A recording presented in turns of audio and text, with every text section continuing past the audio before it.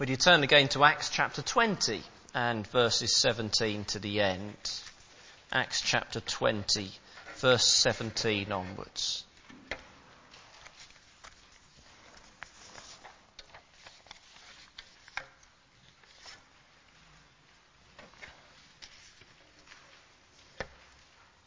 Now, I expect some of you are familiar with this book. If you can't see what it says, it's Operation World.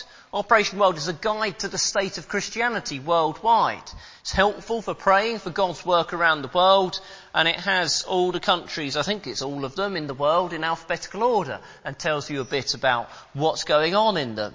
And for many countries, it's very encouraging. The church is growing rapidly, people are being saved. And for nearly all of those countries where the church is growing rapidly, it then tells you about a need. It comes up again and again and again, a particular need in countries where the church is really growing. Do you know what this need is that just keeps coming up, country after country? It's leadership in the churches. There's so many countries where there is great growth of the gospel, but then a lack of stability and some weakness and dangers susceptible to false teaching because of lack of leaders. And that's not surprising to hear that leadership matters, because you'll find that here in Acts. So Acts is the story of the church being established and growing as the gospel is spread wider and wider. I've heard a series on Acts called Ever Increasing Circles. You know, you drop a stone in a pond and then the ripples go out in ever-increasing circles. And Acts is like that. And the stone that was dropped into the pond, it's Jesus there in Jerusalem. And then the gospel goes out in ever-increasing circles. Jerusalem, Judea, Samaria, and to the ends of the earth. And you get to Acts 28 and it's what they considered almost the ends of the earth. But it leaves it as unfinished business to carry on going out in our day. And so it tells the Acts of the Apostles, it is a good name for it, the Acts of the Apostles, as they spread the message and they work at strengthening disciples in the faith.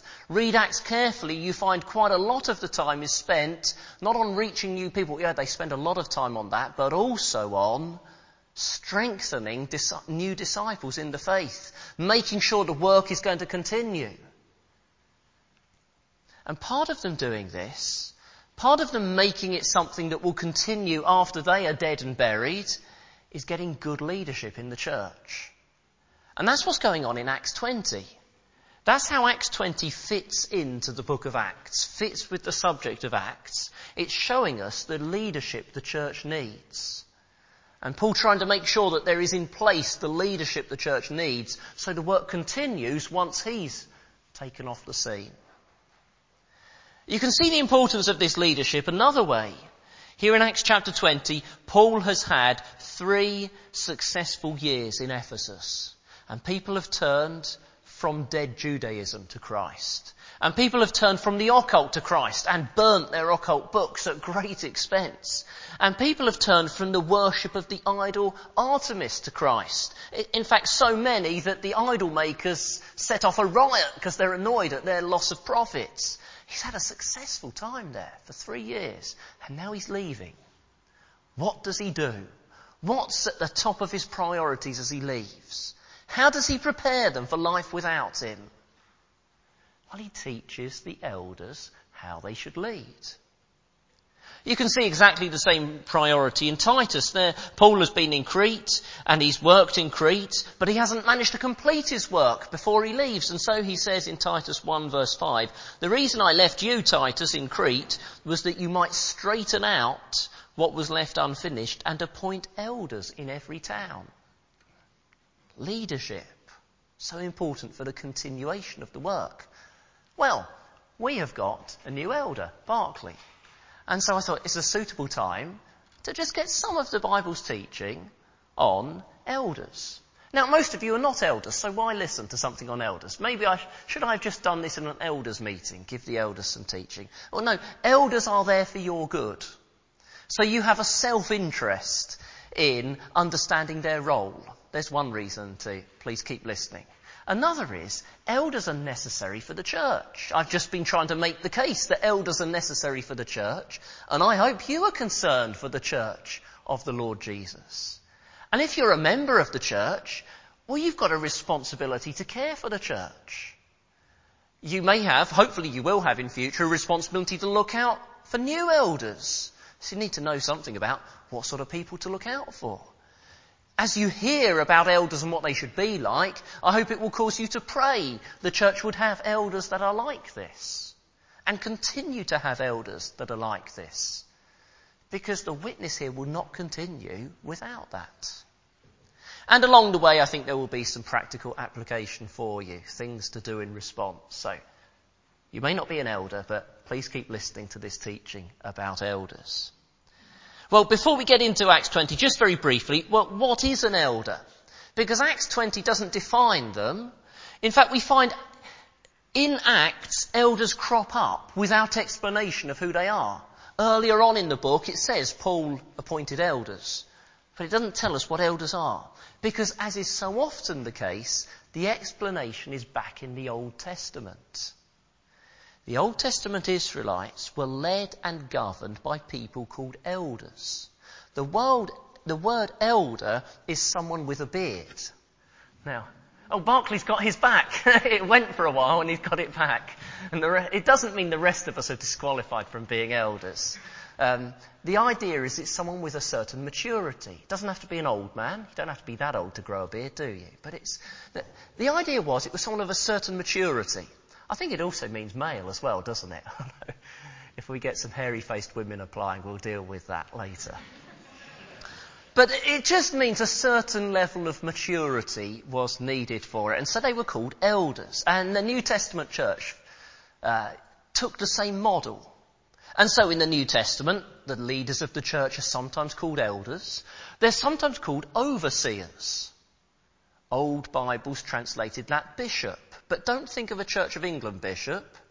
It's not that model. It's an overseer of a local church. And the words are used interchangeably. And they mean the same person. So, let's learn from Acts 20 about elders. We need elders who... Well, I've got two things. The notice sheet says 3, but I thought I'd be overloading you by the time I got to the third. So, it's just the 2. The first 2 on that notice sheet. We need elders who, first of all, take up and pass on the baton. This is verses 17 to 27. Now here's Paul with these people. He's been with them for years. He loves these people. He's never going to see them again. He says that here. He's never going to see them again. And he's got limited time with them. And yet he spends verse 17 to 27 not telling them anything to do, telling them what he's done. In fact, I was going to start this sermon at verse 28, but then I thought that's wrong. Paul had a reason for telling them what he's done. What was his reason? Why does he spend his first while rather defensively going over his records? Well, because he wants to make sure that they will carry on where he's left off. There were frequently people attacking his character and attacking his message, and if the church is to continue, they need to continue his work. And so it was worth the risk of him sounding a bit defensive to get them taking up the baton as he hands it on. He's doing the same thing as in 2 Timothy 2 verse 2. That's a nice easy one to remember because of all those 2s. 2 Timothy 2 verse 2. In 2 Timothy, Paul's about to die. How will the gospel work continue? 2 Timothy 2 verse 2. He says, "And the things you have heard me say, in the presence of many witnesses, entrust to reliable men who will also be qualified to teach others." Now, I wonder if you remember the children's talk on this when we were doing this, going through Bible books. For 2 Timothy, we had a little relay race set up here. But instead of a baton, we had a roll of cling film. And there was a child here representing Jesus, who passed on the baton to another child representing Paul, who passed on the baton to another child representing Timothy, who passed on the baton to another child. Well, they're the people Timothy is to teach. But then there's a further stage, because he says, make sure you pass it on to people who will then pass it on to others. Do you see the baton, like in a relay race, being passed from one to the other, so it goes down the generations? And so the gospel would be passed down through history.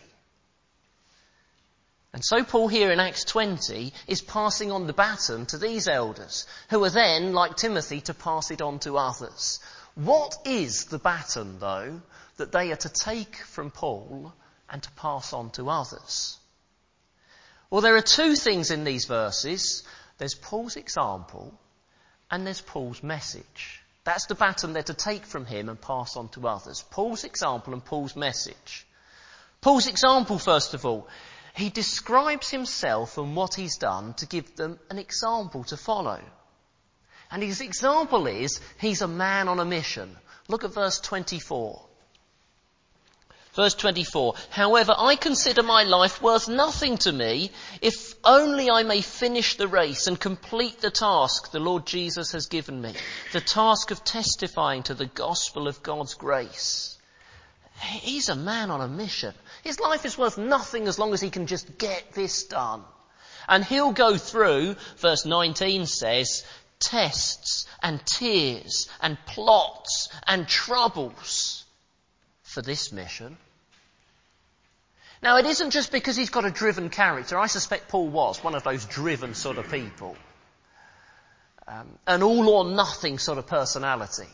But it's not just because of that. No, it's a mission from the Holy Spirit. Verse 22, and now compelled by the Spirit, I'm going to Jerusalem. Verse 23, in every city the Holy Spirit warns what's going to happen. I know that's not saying the Holy Spirit has given him this mission, but Luke loves to bring in wherever he can. Look, the Holy Spirit is behind all this human activity. And so the elders should similarly see their role as from the Holy Spirit. Verse 28. Keep watch over yourselves and all the flock of which the Holy Spirit has made you overseers. That's funny, because a few chapters earlier we read that Paul and Barnabas made them overseers. And later on we find that Titus and Timothy are to appoint people as elders. But Paul says, but behind this, it may have just been something done in a church meeting, but behind it is the work of the Holy Spirit. And that work of the Holy Spirit makes Paul a man on a mission. And because of this mission, and because of the power of the Holy Spirit in him, he speaks. Verse 20.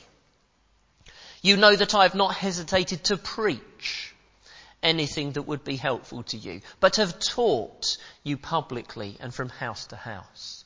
Verse 21, I have declared to both Jews and Greeks repentance and faith. Verse 24, my task is testifying to the gospel of God's grace. Verse 27, I proclaim to you the whole will of God. Teaching, proclaiming, preaching, testifying, declaring. He mounts up the words to say, because of this mission, I just got to speak God's words. And now he's passing on the role to elders, who interestingly in Ephesians, remember this is Ephesus he's at, in Ephesians chapter 4 are called pastor teachers. Elders there are called pastor teachers. They've got to take on the baton from Paul and teach. He wants them to follow his example.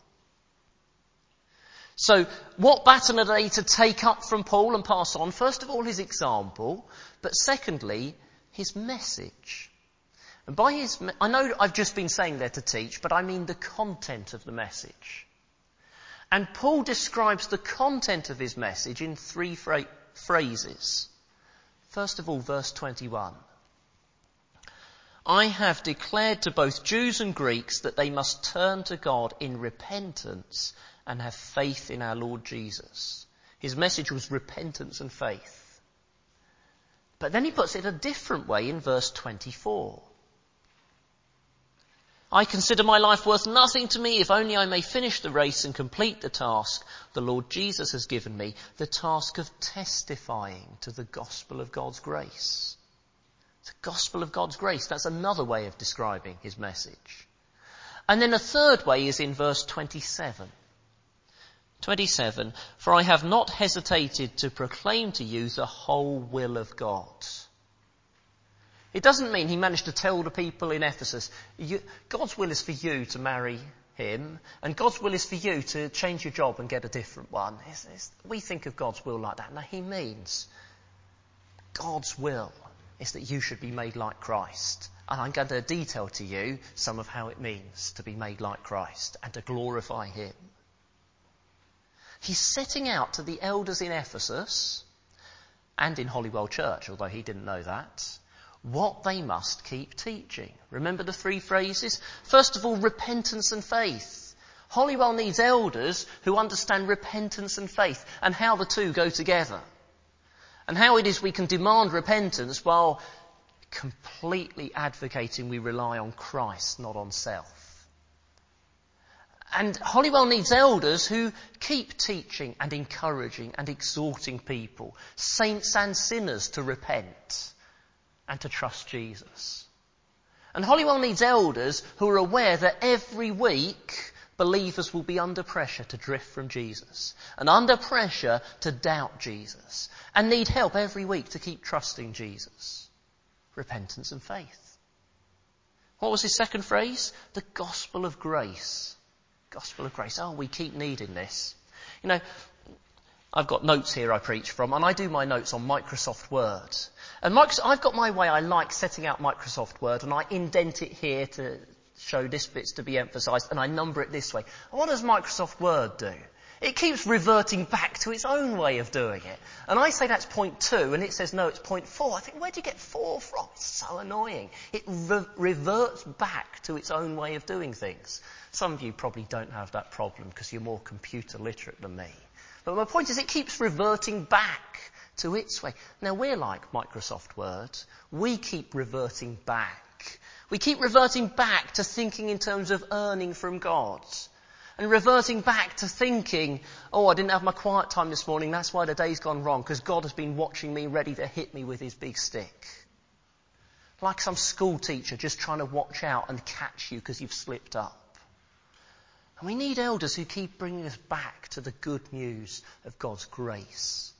He's full of grace, and he's generous, and it's undeserved. In other words, we need those who will keep bringing us back to Jesus. What was Paul's third phrase? The whole will of God. You see, bringing us back to Jesus doesn't mean keeping us baby Christians on a diet of gospel ABCs the whole time. We need elders who teach the whole will of God, who teach how to please him at home and at work and at leisure, how to please him with your abilities and with your money and your relationships.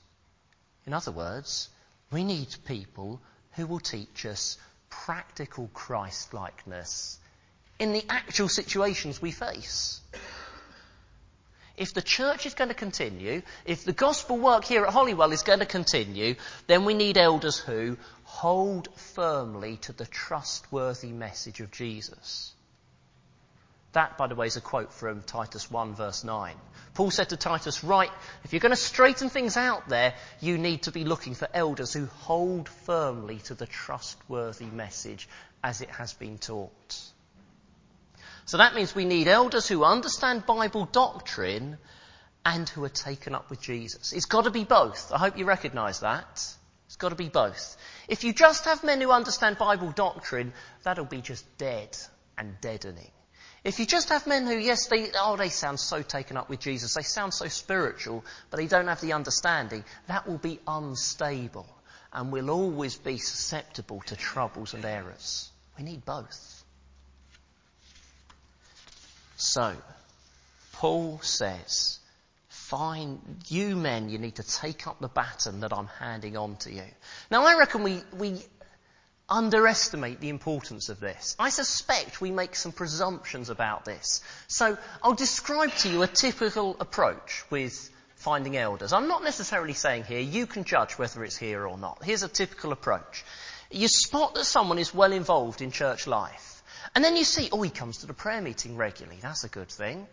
And then you notice he's reliable and competent. He's not a complete dimwit. And then you check that his family life isn't completely chaotic, right? That's good. It's looking good so far. And then you ask, can he relate to people fairly well? And hey, presto, you've got yourself an elder, haven't you? Sounding good? Well, hang on a minute. Do you know what he believes? Well, you say, yeah, of course we know what he believes. He comes to Holywell. And in the prayer meetings, he prays that people would be saved, and he thanks God for the death of Jesus on the cross. Yeah, that's good. But what does he mean by saved? What does he think Jesus actually achieved on the cross? You see, if an elder isn't right on those, we're in big trouble.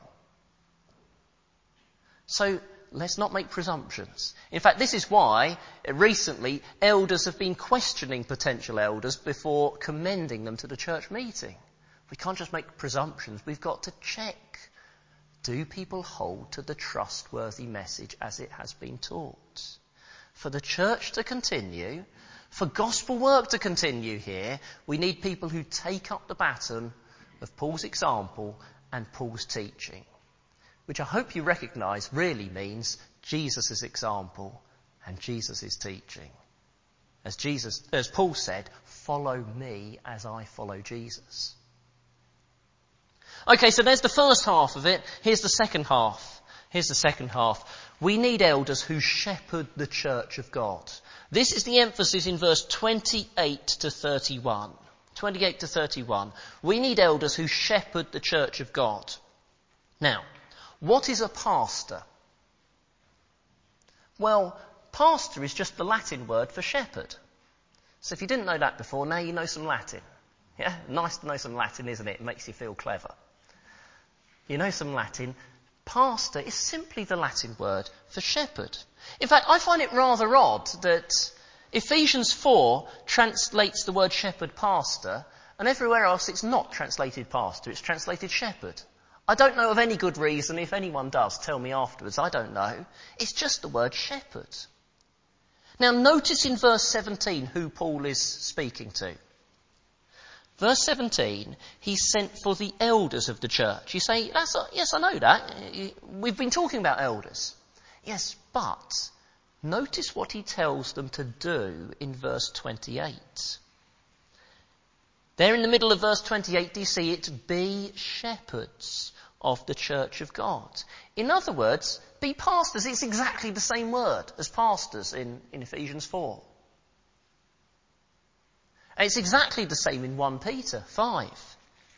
So this time it's not Paul, but it's Peter speaking. And he says in 1 Peter 5, to the elders among you, I appeal as a fellow elder, a witness of Christ's sufferings, and one who will also share in the glory to be revealed. Be shepherds of God's flock. Elders are to be shepherds. Which for some strange reason we've then decided to be a bit fancy and take the Latin word and say pastors. But then we do this odd thing as well that I really don't understand, which is to say, well, we've got one pastor who's different from the elders. There's one man called the pastor and the others we don't call pastors, we call them elders. Where do we get that from? Not the Bible. All elders are pastors. I'm not denying that there is a call to gospel ministry that's different. I'm not denying that there are elders who are to give themselves to the work of preaching.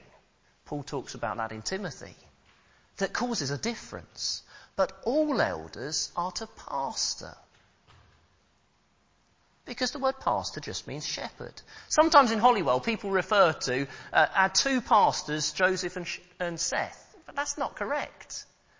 Our pastors are Paul, David, Alistair, Barclay and me. That's biblical. You say, yes, in theory. But in practice, not all of the elders do pastoring. But there's a problem there. And the problem, it seems to me, is too narrow an idea of pastoral work. We think of pastoral work as just one-to-one work or pastoral visiting. So we better think, what is pastoral work? What is this shepherding that elders are to do? Let's go back to verse 28. Verse 28. What is shepherding in verse 28? It's keeping watch over the flock. You see it there? Keeping watch over the flock of which the Holy Spirit has made you overseers. Be shepherds of the church of God. It's saying the same thing in two different phrases. Now that's interesting. It's keeping watch over the flock. So straight away that tells you it's not just one-to-one individual personal work, because it's something with a flock-wide interest. Caring for the church as a whole. But let's think a bit more. What is involved in this keeping watch over the flock? I want you to imagine, if you can, a Middle Eastern shepherd. And there he is with a flock of sheep in some dry, scrubby land. There's some bushes here and there. There's a patch of grass over there and but dry sand over here. And what does a shepherd do? Let's get some ideas and see how it's relevant. What does a shepherd do? There's lots of answers, so someone start us off. Find them grass. Okay, in other words, he's got to feed them, hasn't he? He's got to feed them. In other words, teaching. Well, when I say in other words, bringing it into the church. It's verse 20. It's teaching. Verse 20, you know I have not hesitated to preach anything that would be helpful to you, but have taught you publicly and from house to house. And that last phrase is a reminder. It's not that an elder has to be a gifted preacher to the whole church. It can be teaching on an individual basis. It's someone who knows the truth and is able to communicate it such that he can lead the flock and feed the flock. Okay, he's got to find grass. What else does a shepherd do? Protect the flock from wolves. And that is the whole subject of verse 29 to 31. I know that after I leave, savage wolves will come in among you and will not spare the flock, even from your own number. Does that mean the church as a whole, or does it mean the elders in particular? We don't know. But it's certainly shocking. From among their own number, men will arise and distort the truth in order to draw away disciples after them. And the elders must guard the church. In other words, warn against false teachers. Make sure those who will be damaging to the church are kept out. Of course, we welcome unbelievers in. But the church has also got to be guarded from those who claim to be believers, but whose lives contradict it, and whose message and example is damaging. Guard the sheep. What else do shepherds do? Look for lost sheep. Thank you. Searching for lost sheep. In other words, bringing people who are far from Christ. Bringing the gospel to them. What else do shepherds do? Lead. They've got to lead the flock. Yes, that's why I purposely set it in a Middle Eastern context, because I don't think they have to do much in England, do they? In our rather wet country, there's plenty of grass everywhere. They've got to lead them to new pastures. In other words, elders have to govern the church and give direction. In fact, this is really fundamental to the meaning of the word overseer. Someone who's going to lead, someone who's going to govern, someone who's going to give direction to the church. There was another one. Yeah, that's right. Caring for weak and ill sheep. In other words, what 1 Thessalonians 5 calls encourage the timid, help the weak. That's what we would classically think of as pastoral work. But notice that's one part of pastoral work. Very important part, but it's one part of the whole. What else do shepherds have to do? Yes, that's right, yes. Yes, Psalm 23. He leads me beside still water. I think you could include that in amongst the feeding, isn't it? And the refreshing on God's words. We've had find lost sheep, but what could he do before the sheep get lost? He might see some that are starting to get lost, mightn't he? A wandering sheep, and bring back the wandering sheep. In other words, the person who's drifting from Christ, the person who is starting to get entangled in the world, the person who's fallen for a sin, bringing them back, restoring them. Any other things a shepherd does. There's a less obvious one in Ezekiel 34. Ezekiel 34 is a very interesting chapter. Don't worry about turning to it now. I'm not going to read part of it. But it's about the elders of the Israelites being bad shepherds. And one of the issues that comes up in Ezekiel 34 is sheep fights. A shepherd has to deal with fighting sheep and stop them fighting. I don't know if sheep fight much in practice, do they? I suppose they've got horns, so they must do a bit of fighting. Sorting out any sheep fights. In other words, sadly, elders have to do this, dealing with fallouts between Christians, dealing with unloving action within the church, sorting out and putting a stop to sheep fights. I think we've got through most of the shepherd's sort of jobs, haven't we? There is also shearing and dipping, but I couldn't think of a parallel for that, unless you say baptism is dipping, but that's pushing it a bit. Yes, I think we've gone through there things that a shepherd is to do, and parallels with elders. Now, 2 applications of this for you, 2 applications for non-elders. And the first is, understand the role of elders and help them to keep watch over you. Sometimes elders want to speak to someone, but the person just makes himself unavailable. Now, sometimes that's busyness, but sometimes it becomes clear after a while, this isn't busyness. This is avoidance. Sometimes elders need to correct someone, but the person objects to talking about the issue. They say, that's not very pastoral, because they think pastoral means just drinking cups of tea and saying nice words. Sometimes people just separate themselves off from the flock and keep very private. And all such actions are saying, I don't need elders to shepherd me. They wouldn't say so many words, but their actions are basically saying, I don't need elders to shepherd me. I'd like to have someone to say some nice things to me, but I don't need correction. And I'm not going to put up with it. Please don't do that. Hebrews says, elders keep watch over you as men who must give account. As David said this morning, we are, what was it? Fallible men, wasn't it? Not infallible. We are fallible men, not infallible men. And we can get it wrong, but we are to try to keep watch over you. Please help us with it. Here's the second application. Understand the role of elders and therefore value the place of doctrinal teaching and warning. So in Ephesus, they're going to have these people in verse 30 who arise and distort the truth. Children here, we've got a few children here. Have you seen those fairground mirrors? They're good fun. And you look in this mirror and it's you looking out, but your head has been made to expand out. Or you've been made to look nice and thin and it's distorted you. And Paul says there's going to be people distort the truth. Distortions are not always easy to see. Because it means that there is truth there, but they have overemphasized one bit and underemphasized another bit, such that it becomes not really the truth and quite misleading. And because there are such people, even in a church founded by the Apostle Paul, so let's not think, it wouldn't happen in Holywell.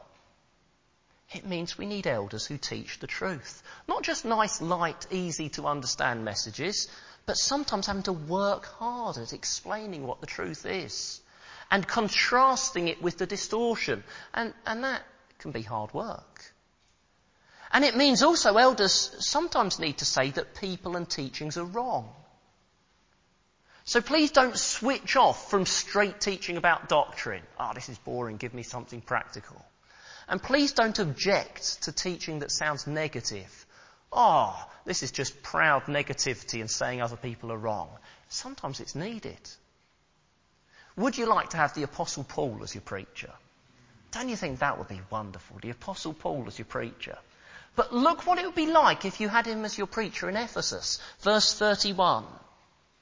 So be on your guard. Remember that for 3 years I never stopped warning each of you night and day with tears. That doesn't sound like light and easy listening. If you had Paul, you might have 3 years of warnings with a load of tears as well. I reckon he wasn't very easygoing. But there are times we need warnings. An awful lot of the New Testament is warnings, because churches, even ones founded by the Apostle Paul, had started going off the rails pretty quickly and needed something negative said to warn them against those Judaizers who are going to lead you against the gospel, away from the gospel, even though it seemed like such a little technicality they differed over. So there's two applications for you. Please help elders in their work of keeping watch and understand that they need to do it. And the other is understand their role of teaching and warning. We need both. Now, I've emphasised there shepherding and keeping watch over the flock, but have a look at verse 28 again. What comes first before keeping watch over the flock? Keep watch over yourselves. These men are told first to keep watch over themselves. And it's purposely put first. Have you flown in an aeroplane? Before the aeroplane takes off, what do you hear? The safety talk, don't you? And what's the classic thing in the safety talk? I don't know if this ever happens. They say, if we've got this nice pressurised cabin, but if, the oxygen supply fails and so on, the mask will come down. And what do they always say? If you're with a child or someone else who needs help, what do they always say to do? Put your own mask on first, don't they? They always say, put your own mask on first before helping them. Because if you've passed out from lack of oxygen, you won't be much help to them. And so elders will not be any help to the church if they're not keeping watch over their faith and their love and their fellowship with God and their holiness and their daily repentance and their prayer life and their understanding of the truth. You need elders who keep watch over themselves in all those ways and more. This is a very important subject, but I don't think lots needs to be said about it, because I hope it's fairly obvious, but we forget it, and us elders, I suspect we can easily forget it. So a practical application is pray for your elders to keep watch over themselves. Because if they don't, there's a devil out to get them, and they'll go down, and they'll do damage to the church, will do damage to the church. So one of the best things you can do for the health of the church, one of the best things you can do for there being a long-term gospel witness here, is pray for elders to keep watch over themselves. We need it. Please do it for us. Well, as I said at the beginning, I had a third point planned, but I think that we will leave the other verses. I hope you care about the Church of the Lord Jesus.